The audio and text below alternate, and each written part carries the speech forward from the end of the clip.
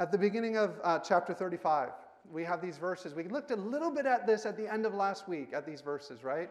But I just wanted to repeat them a little bit here. At the beginning of chapter 35, God says to Jacob, "Arise, go up to Bethel and dwell there, make an altar there to the God who appeared to you when you fled from your brother Esau." So Jacob said to his household and all who were with him, "Put away the foreign gods that are among you, and purify yourselves, and change your garments, and let us arise and go to Bethel, that I might make an altar there to the God who answers me in the day of my distress, and has been with me wherever I have gone." And so they gave to Jacob all the foreign gods they had, the rings that were in their ears, and Jacob hid them under the terebinth tree that was near Shechem. See, that's where we get the theme here. Jacob is recognizing now, finally at the end of his life, he's recognizing and he's ready to embrace that reality that God has been the God who appeared to him when he was running away from his family, when he was running away from his brother who wanted to kill him. God was the God who met him there. And God, he says, has been the God that has answered my call in the day of my distress. And he's been the God who has been with me every step along the way. And we know from having studied Jacob's life that some of Jacob's steps they did not look like they were walking in a path of obedience. They did not look like they were walking in a path of honesty. But Jacob, having looked back on his life, can look back and say, God has been faithful. This God who said, "I will go with you wherever you go, and I will bless you, and I will be with you." That's what he said when I ran away from my brother. He has done it. He is the faithful one to the promise that he has made to Jacob. And in this passage, we're going to see God's faithfulness on display up until this point at Jacob's life. And then we're going to see God's faithfulness on display as Jacob moves forward into his life. Okay? So that's where we're going. God's blessing on Jacob's life up until now, we see some things about God's faithfulness. We see some things about God's faithfulness. The first thing we see is that God is faithful, even and especially in contrast to the faithlessness of Jacob's family and of Jacob himself from time to time. That God's faithfulness, in a sense, through the story of Jacob, has been put on display and been magnified through Jacob's wanderings and through Jacob's faithlessness and through his family's even futility. God's faithfulness is on display. God had protected Jacob all through his wanderings. In fact, when Jacob had deceived his brother and his father and was running away from the family, when Jacob was at his lowest point, both personally and morally, when Jacob had proven himself to be that heel grabber and that deceiver, that's where God met him. That's where God met him. And from the time he appeared to Jacob at Bethel, and Jacob's wandering into the land of Laban, and Jacob's, conflict and ongoing conflict with Laban, that game of cat and mouse we talked about. When Jacob was trying to take Laban's flocks and through some sort of trickery make them his own, God was actually the one, and it says it clearly in those chapters, God was the one who stood by Jacob and who even had Jacob's hand prosper. Jacob did not deserve it. But God had set apart Jacob from birth to be the chosen son, the one through whom God will continue his promised plan of bringing about the Messiah. And God stood with Jacob, and he even prospered and blessed Jacob through that time that he was with Laban. God stood with Jacob when Jacob now had been told by God to go back to the land from which he had fled, and he's about to see Esau. And Esau, he sends messengers in front of him, and the messengers come back and they say, "Your brother's coming, and he's got 400 men with him." And Jacob knows and he believes that Esau's coming to kill him, and he wrestles with God through the night. God blessed Jacob. He stood with Jacob. He was the God who, Jacob said, answered me in my day of distress. And he's been the God who's been with me every step of the way. And when Esau came, amazingly and miraculously, they were reconciled together. Esau didn't kill him. And so through all of this, through all of Jacob's life and wanderings, God has been faithful to his promise to Jacob. Now, some people have pointed out, and I think it's proper to point it out, you guys have been here who've been here for a while, you know I love the book of Acts. I love how Luke, the apostle, or Luke, he's not the apostle, but Luke, and I always say this about the book of Acts, that geography is theology in the book of Acts. And I think I'm learning that in Genesis also, geography is theology. And what's happening here is Jacob is returning now to the land of Canaan. And God has told Jacob to come back to Bethel, the place where God had first met him. But many have pointed out Jacob's, even after wrestling with God, even after having his name changed, there's a certain half-hearted devotion that is apparent in these chapters. Like Jacob had been wandering in this place called Paddan Aram, which is way, way far away. And God tells him to go back to the land, go back to where I met you at Bethel. And Jacob comes back to the land, but he comes and he stays on the margin of the land. And he actually settles in the city of Shechem 30 miles away from Bethel. He's 30 miles away from getting to the place where God has told him to go.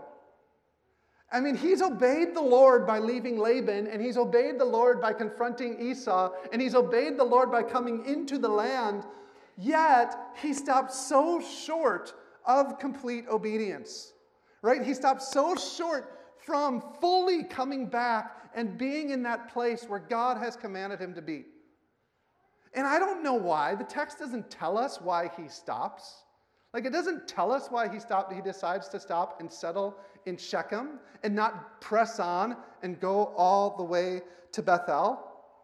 And that 30 miles might not seem like a lot, but it seems to suggest a reluctance on Jacob's part to a wholehearted dedication with the Lord. And I don't think it's just geography that tells us that.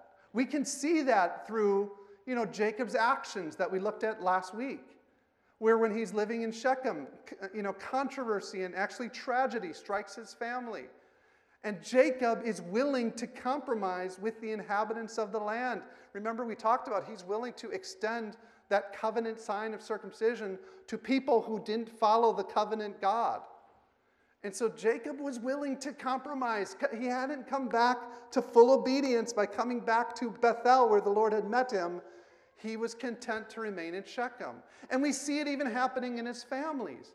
Somewhere along these wanderings, which has probably taken about 10 years at this point from when he left Laban, his family has accumulated idols and false gods.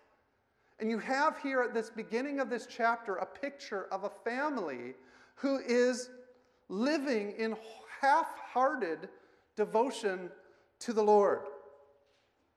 And man, I can look around and I can look within my own heart and I can look and say, yeah, that is a pretty good description of maybe a lot of us, where we are truly scared to go all the way with God. We're truly scared to come back and truly submit our whole life as an act of full obedience and full devotion to the Lord.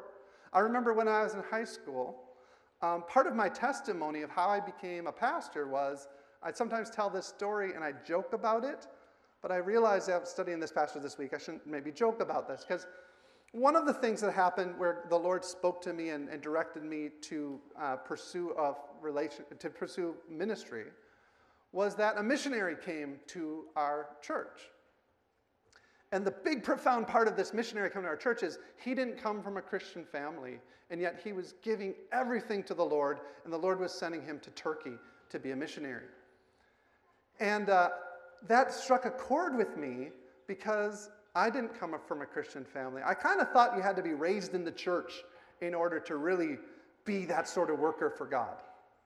And so when I heard this guy say, well, he wasn't raised in the church, the Holy Spirit really just spoke to my heart. But I often tell that story, and I say this at the beginning because this is true. I say, a missionary came to my church, and as a youth, I was sitting in the back of the church because I didn't want to listen to the missionaries who came to our church, because I was thinking, I don't really want to hear what they have to say, because I don't want God to mess up my life. Right? I don't want to be confronted with a God who demands any sort of full obedience and dedication. I've got my plans, I've got my future, I've got my friends, I've got my popularity, I've got my job track, right? I have got my life in this nice little box, nice and neat, and I'm going to this university, I'm going to study this, and I'm going to do this with my life. I've got it in that box, and I don't want God coming and messing with any of that. And so as a Christian, I'm more than willing to outwardly look like I'm a follower of God, but I'm way more than willing inwardly to settle in Shechem and not go all the way into Bethel, spiritually, just metaphorically speaking. Yet it was that half-hearted living that had contributed to those terrible consequences we read about last week. And so Jacob, to his credit, so God, the point here is that God has been faithful to Jacob all along. And God appears at the beginning of this chapter, and he appears to Jacob again and says, Jacob, now it's time, go all the way, go back to Bethel, where I first met you. And so Jacob, to his credit, he hears the Lord. And he says to his household, to all who are with him, put away the foreign gods that are among you, purify yourselves, change your garments. Now, if you think about it, they didn't have, I know if you guys are like me, you have more clothes in your closets than you can count. They probably didn't have that. This is a sign of sacrifice and dedication, repentance. Changing your clothes, putting away your idols, and they buried them all at Shechem.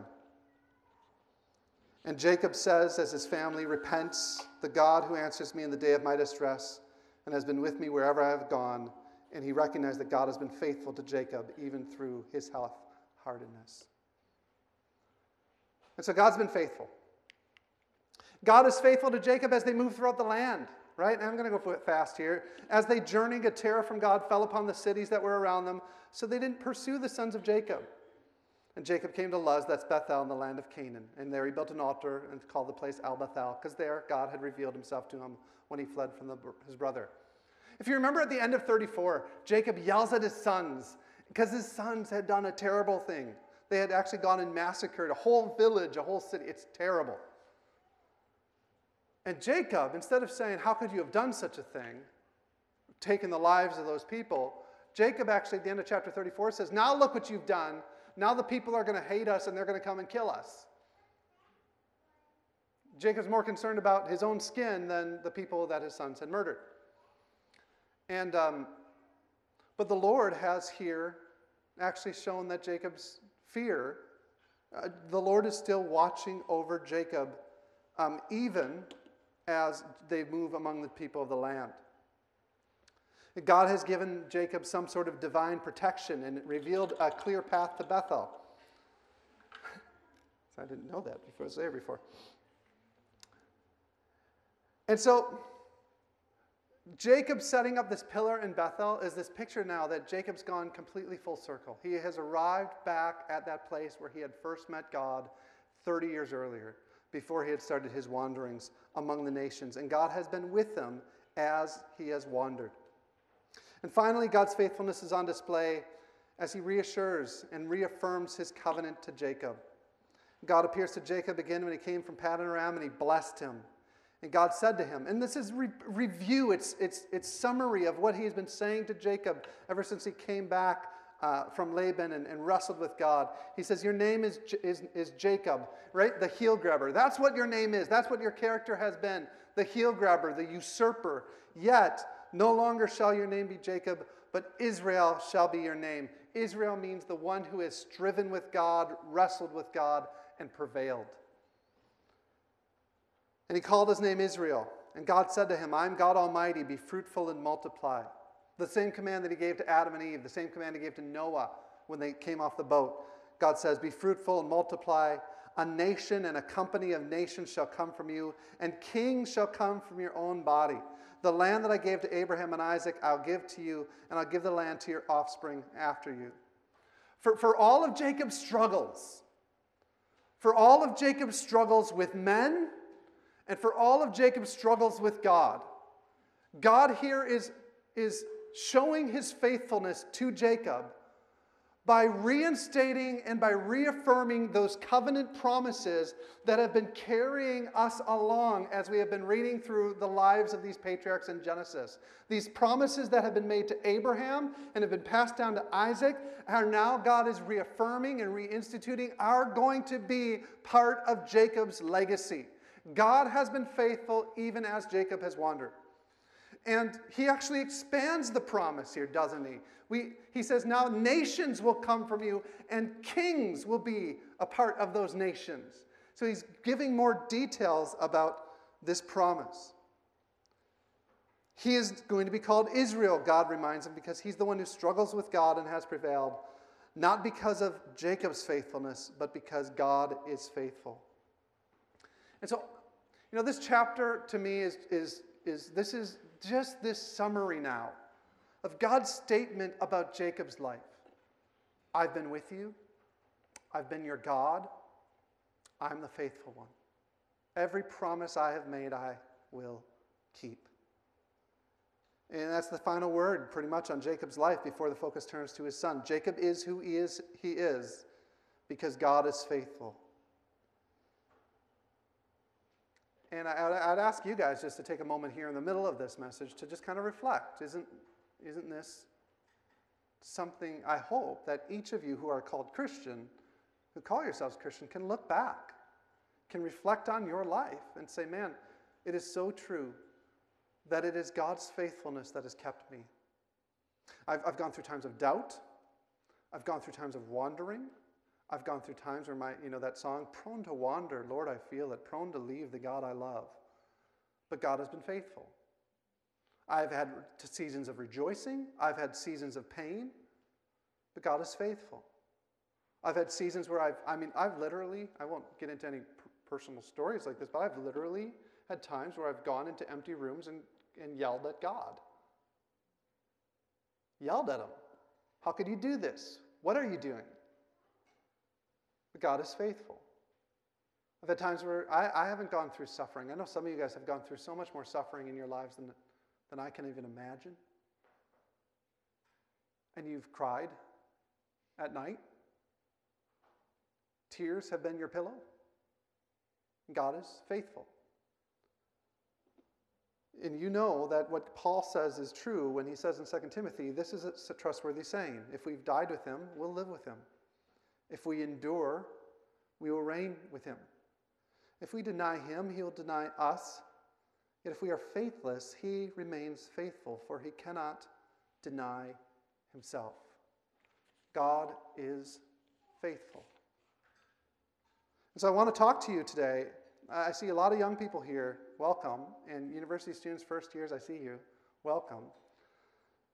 If you're new in your faith, or if you're not even yet a Christian, or if you're here today and you're struggling with your faith, I want you to know our hope, the hope that we're professing together and confessing together as a church, our only hope is not in our righteousness. It is not in our goodness. It is not in our faithfulness. Our hope is in the good news of Jesus Christ, that God is faithful, and God is the God who has kept all of his promises in Christ. He has made promises throughout all of history. To our first parents, Adam and Eve, he has promised he will send the deliverer Messiah who will come and crush the serpent's head. To Abraham, he has promised that there will be an offspring that comes up from his own body who will be a blessing to the nations. And I'm looking out among us and I'm seeing so many nations here. And God promised to Abraham he will be a blessing to the nations. He promises Jacob that their kings will come from his own body. And later he expands on that and says, there will be a king who lives forever. And that king and that Messiah and that blessing and that deliverer has come in Jesus Christ.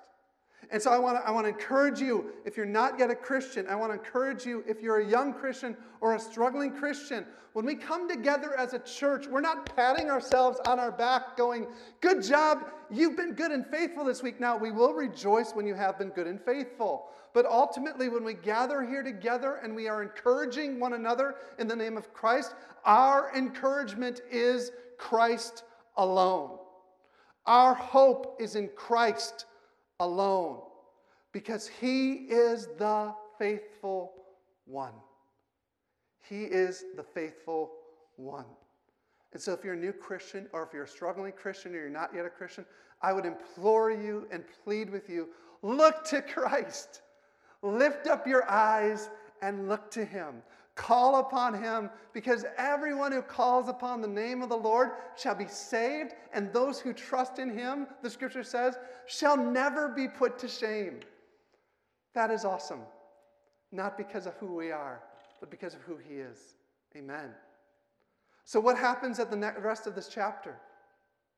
Well, the rest of this chapter into the next, I told you about how God has been faithful throughout Jacob's life, and now going forward, let's see how God is faithful. First, I would share God is faithful, and this is really important to us. God is faithful in the face of death, loss, and grief. And some of you need to hear this. And some of you will need to hear this now for things you will face in the future. This passage that summarizes the life of Jacob and underscores God's faithfulness it's filled with death. It is filled with death. So in Genesis 35:8, before they leave Bethel, Deborah, Rebekah's nurse, died, and she was buried under an oak below Bethel, and he calls its name Alon Bakuth, the oak of weeping. Now Deborah, being Rebekah, Jacob's mom's servant, she must have traveled with this family for at least these 30 years since Jacob has left Rebekah. She's been a part of the household with them. And so before they leave, at the moment where Jacob meets God at Bethel once again, and at the moment where God is reaffirming his promises to Jacob, there's loss in the family. Right at that moment, where Jacob's like, okay, put away all your gods. We're going to worship the Lord. We're moving on to Bethel. We get to Bethel. We're worshiping the Lord. We're setting up our altar. We are communing with God. And that is when death strikes. And he calls it the oak of weeping, but there's a lot more weeping in this chapter. Before we're done, they journey from Bethel. And while there's still some distance from Ephrath, Rachel went into labor, and she had hard labor. And when her labor was at her hardest, the midwife said to her, don't fear, you'll have another son. And as her soul was departing, for she was dying, she calls him his name Ben-Oni, son of my sorrow. But his father called him Benjamin, the son of his right hand. And Rachel died, and she was buried on the way to Ephrath, which is Bethlehem. Rachel is his beloved wife, Rachel. And she was the barren wife, Rachel, right? And she'd been barren for most of her adult life. Miraculously, or just by God's providence, she'd have her first son, Joseph. But then it's years and years before she has another son. There would have been much rejoicing. Just as there's much rejoicing. I mean, I've known some of you guys who have been trying to have kids, and it's been a struggle, and when you have them, there's much rejoicing. And so the whole camp would have been rejoicing with Rachel that she's about to have this child, and the whole community, the whole camp rejoicing. And then tragedy. And Rachel doesn't come through the birth. She passes. Where's God? I can imagine Jacob. What? God, what? I'm right now, God, I've given it all to you. And you give and you take away, and you give and you take away. And at the end of this chapter, they come and they finally reunite with Isaac. Jacob's been estranged from his dad for 30 years on the road, and they come and they reunite with his father. They get to see all the grandkids, right? It's been 30 years, and they get to see the whole family. And they come and Isaac and Esau and Jacob, it brings the whole family together when Isaac breathes his last and he dies and is gathered to the people. And so in the midst of God's faithfulness being proclaimed, there is death and there's loss and there's grieving. Because God's plan and his promises are going to be moving on through the generations. And in order for God's plans and God's promises to be passed on and moving on through the generations, a generation must come and a generation must go. And it's hard and it hurts and you grieve. But God is faithful. God is faithful. God is faithful in the face of sin and betrayal. It's this short little one-verse story. While Israel lived in that land, Reuben, the firstborn, lays with Bilhah, his father's concubine, and Israel hears of it. That's all we get of this story. That's all we get of it. But it is a terrible betrayal. We're not immediately told of Jacob's response to Reuben's act. Later in the book of Genesis, this comes up again. In fact, this is Jacob as he's dying and blessing each of his sons. He goes to Reuben, the firstborn, first, and he says, "You have forfeited your right of firstborn by sleeping with your father's wife." Because that's what was going on here. This may have just been an act of lust. Reuben's probably a young man, about 20. Bilhah's maybe 40. It could have been that, but most people think, culturally what this was that Bilhah was Rachel's servant, and now Rachel has passed away, and Reuben, being the firstborn son of Leah, and that rivalry between Leah and Rachel has now come into the next generation between the brothers. And what Reuben is doing, most people think what Reuben is doing is he's actually making a claim in front of all his brothers, "Don't mess with me. I am now the Lord of the roost," in a sense. I am now king of the castle. And he shows his dominance by sleeping with two of his brother's mother. Gross? I know. But that this was actually a statement of extreme betrayal.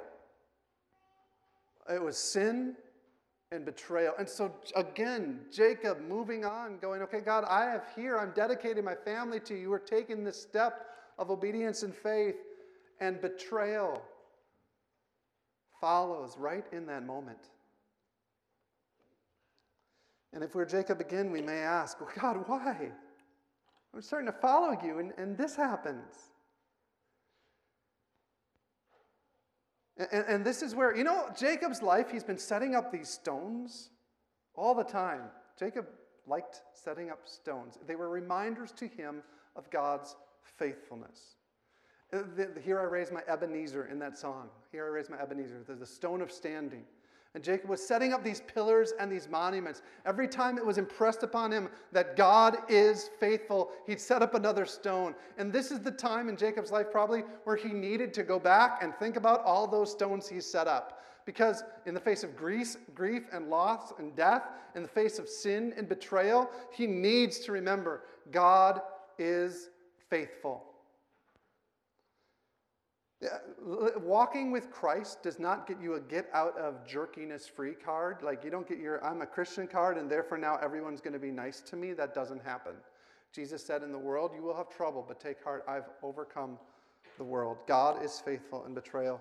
And finally, I didn't write the right heading here. That should say God is faithful beyond our years. Beyond our years, God is faithful. And here's the thing.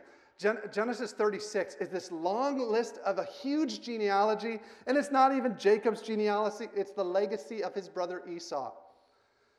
And we're not going to go deep into this genealogy. I want to draw your attention to one verse, which is 36:31. It says, "These are the kings who reigned in the land of Edom before any king reigned over the Israelites." And I think I can summarize the genealogy in this verse. Here's the point. God has made all these promises to Jacob. He's made all these promises to Jacob that he is going to be the one. He's going to flourish. Kings and nations are going to come through Jacob. But also his older brother Esau is going to become a nation. Edom is the nation that Esau becomes. Israel is the nation that Jacob becomes. And what we see in chapter 36 is we see that Esau's nations, Edom nations, they flourish and they expand, and kings come from Esau.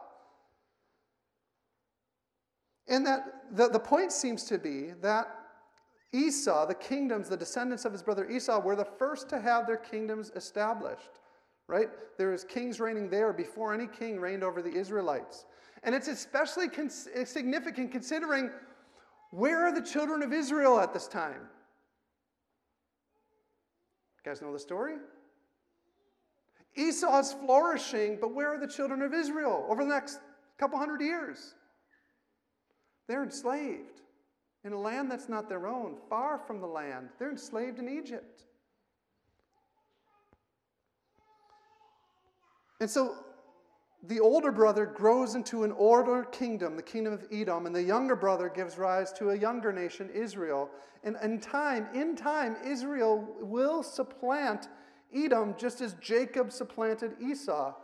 But it's going to take 800 years. It's 800 years later, the nations of Edom, the nations descending from Esau, are going to bring tribute to the kings of Israel. 800 years later. And I want to just share something with you all when we're trying to seek the Lord and follow Him. God's faithfulness is an undeniable fact of who God is and who He is in our lives. Yet God's perspective and the way God works His faithfulness out in our lives, man, we think in days and months and years and semesters, and God thinks in millennia. God thinks in millennia. And so He is present with us through each moment of our life, but the outworking of His plan, guess what? Some of the outworking of His plan, of His faithfulness to His church, of His faithfulness to even us, we may never see. It may be a legacy that is established in our life that will come to fruition through our great-great-great-grandkids. And that's what I think this genealogy is teaching us. God is faithful, and God is faithful even to the promises He made to Esau, and the faithfulness He's showing to Esau and to Jacob are going to work itself out beyond the lifespans of Jacob and of Esau. And that's what we want to leave with us today, is just this idea of, God, your plan is great. God, your ways are holy. God, you're the faithful one.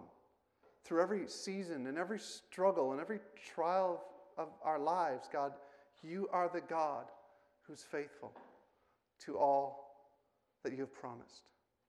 Great is thy faithfulness. Great is thy faithfulness. Morning by morning, new mercies I seek. All I've needed, your hands provided. Great is your faithfulness, Lord, unto me. We are going to have something cool today. We've got a young man. Oh, sorry, there it is. We've got a young man who wants to come forward today, profess his faith before you, and continue in that starting of that life of walking after this God, this faithful God. So, William, could you come on up here, William?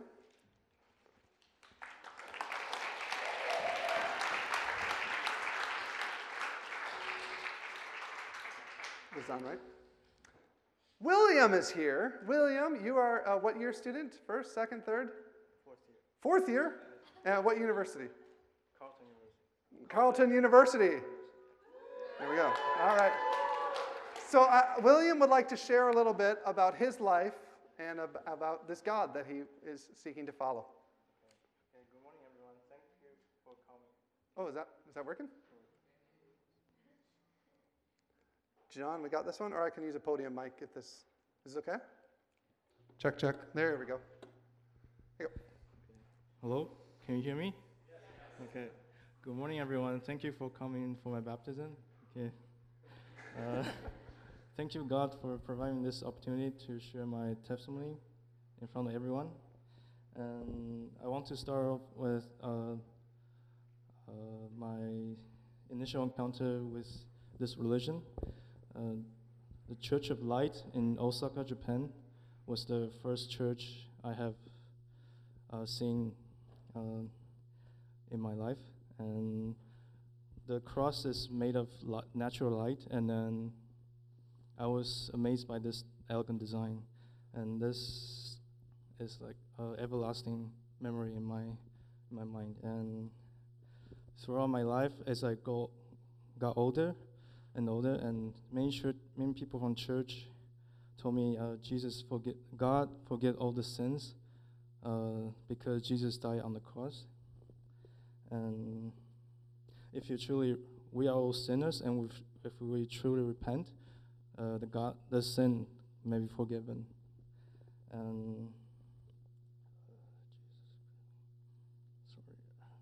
And I do a lot of research, and there are many type of Christians, and there are some Christians that hold the Bible in one hand and then hold the weapons on the other. And then one of my friends told me, if you ever cross the line, if you truly repent, the sin might be forgiven because God loves you regardless. And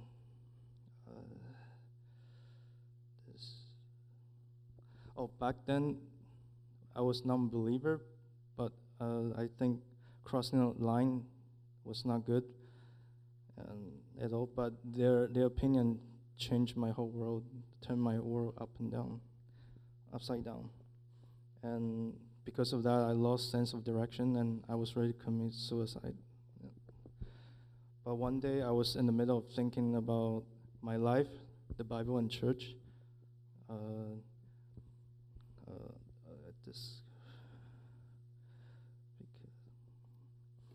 I found out church people are really kind and nice, and they touch my heart. So I made up my mind to follow Jesus. Yeah. Thank you very much.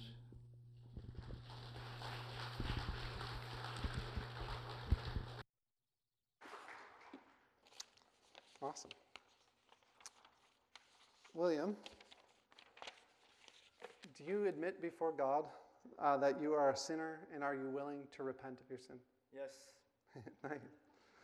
Do you believe that the sacrificial death of Jesus Christ on the cross pays the penalty of your sin and redeems you from the slavery of sin? And consequently, do you believe in Jesus Christ as your personal Savior, through whom your sins are totally forgiven by God? Yes. Are you willing to turn to God and ask His child to love Him with all your heart, with all your soul, with all your strength, and with all your mind, and to pursue it, to know and to follow His will? Yes. And are you willing to submit yourself to Jesus as the Lord of your whole life, to be His disciple, and learn to be like Him in Christian character as well as in Christian service as the Holy Spirit gives you enabling? Yes. Amen. Let's pray for William. Heavenly Father, we thank you so much that you are a good, good God. Thank you for you are a faithful God. You're the God who walks with us. You're the God who has promised blessings through your Son, Jesus Christ. You're the God who has sent your Son into this world to be sin for us, that we might become the righteousness of God in Him. That He died on the cross for our sins, that we deserved to suffer that death. Yet He died for our sins in our place and was raised from the dead so that forgiveness of sins could be proclaimed in His name, and all who call upon the name of the Lord shall be saved. And I pray for William, God. Thank you for his profession of faith today. And I pray, Holy Spirit, would you continue to fill William's life? Will you continue to convict him of sin? Will you continue to help him to walk in your ways? Will you give him that love, that joy, and that peace that is promised to all in the gift of the Holy Spirit that you have provided? And so, Heavenly Father, we pray, God, would you continue to have mercy upon William and continue to help us as a church to encourage William as he walks the way of Christ. In your name we pray. Amen. Amen. Amen. Yeah, you can take it. Oh.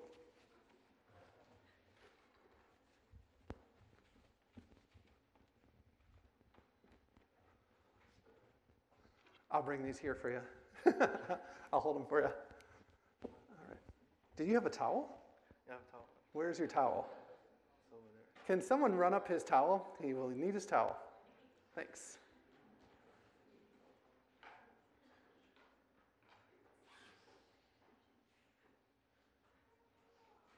There we go. Thank you very much. We'll put that here for you. All right. Come on in. Yep, just walk in. You're going to walk all the way down here. All the way, yep. All right, and remember? Other hand. There you go, because I'm going to hold on right here. All right. So William, Fuku, on account of your profession of faith in front of God and these witnesses, I baptize you in the name of the Father, and of the Son, and of the Holy Spirit, buried with him in likeness of his death, and raised again to newness of life.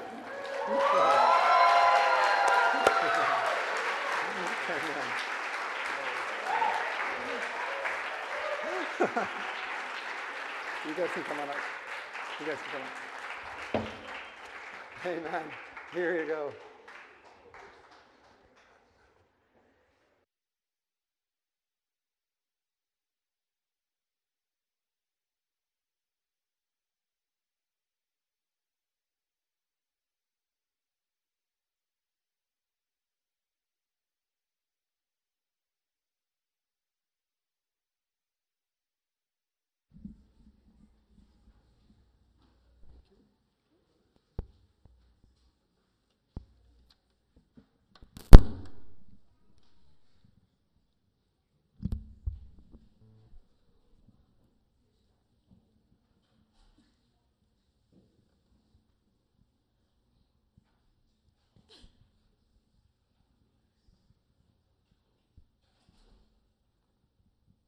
So we're going to sing praises to God.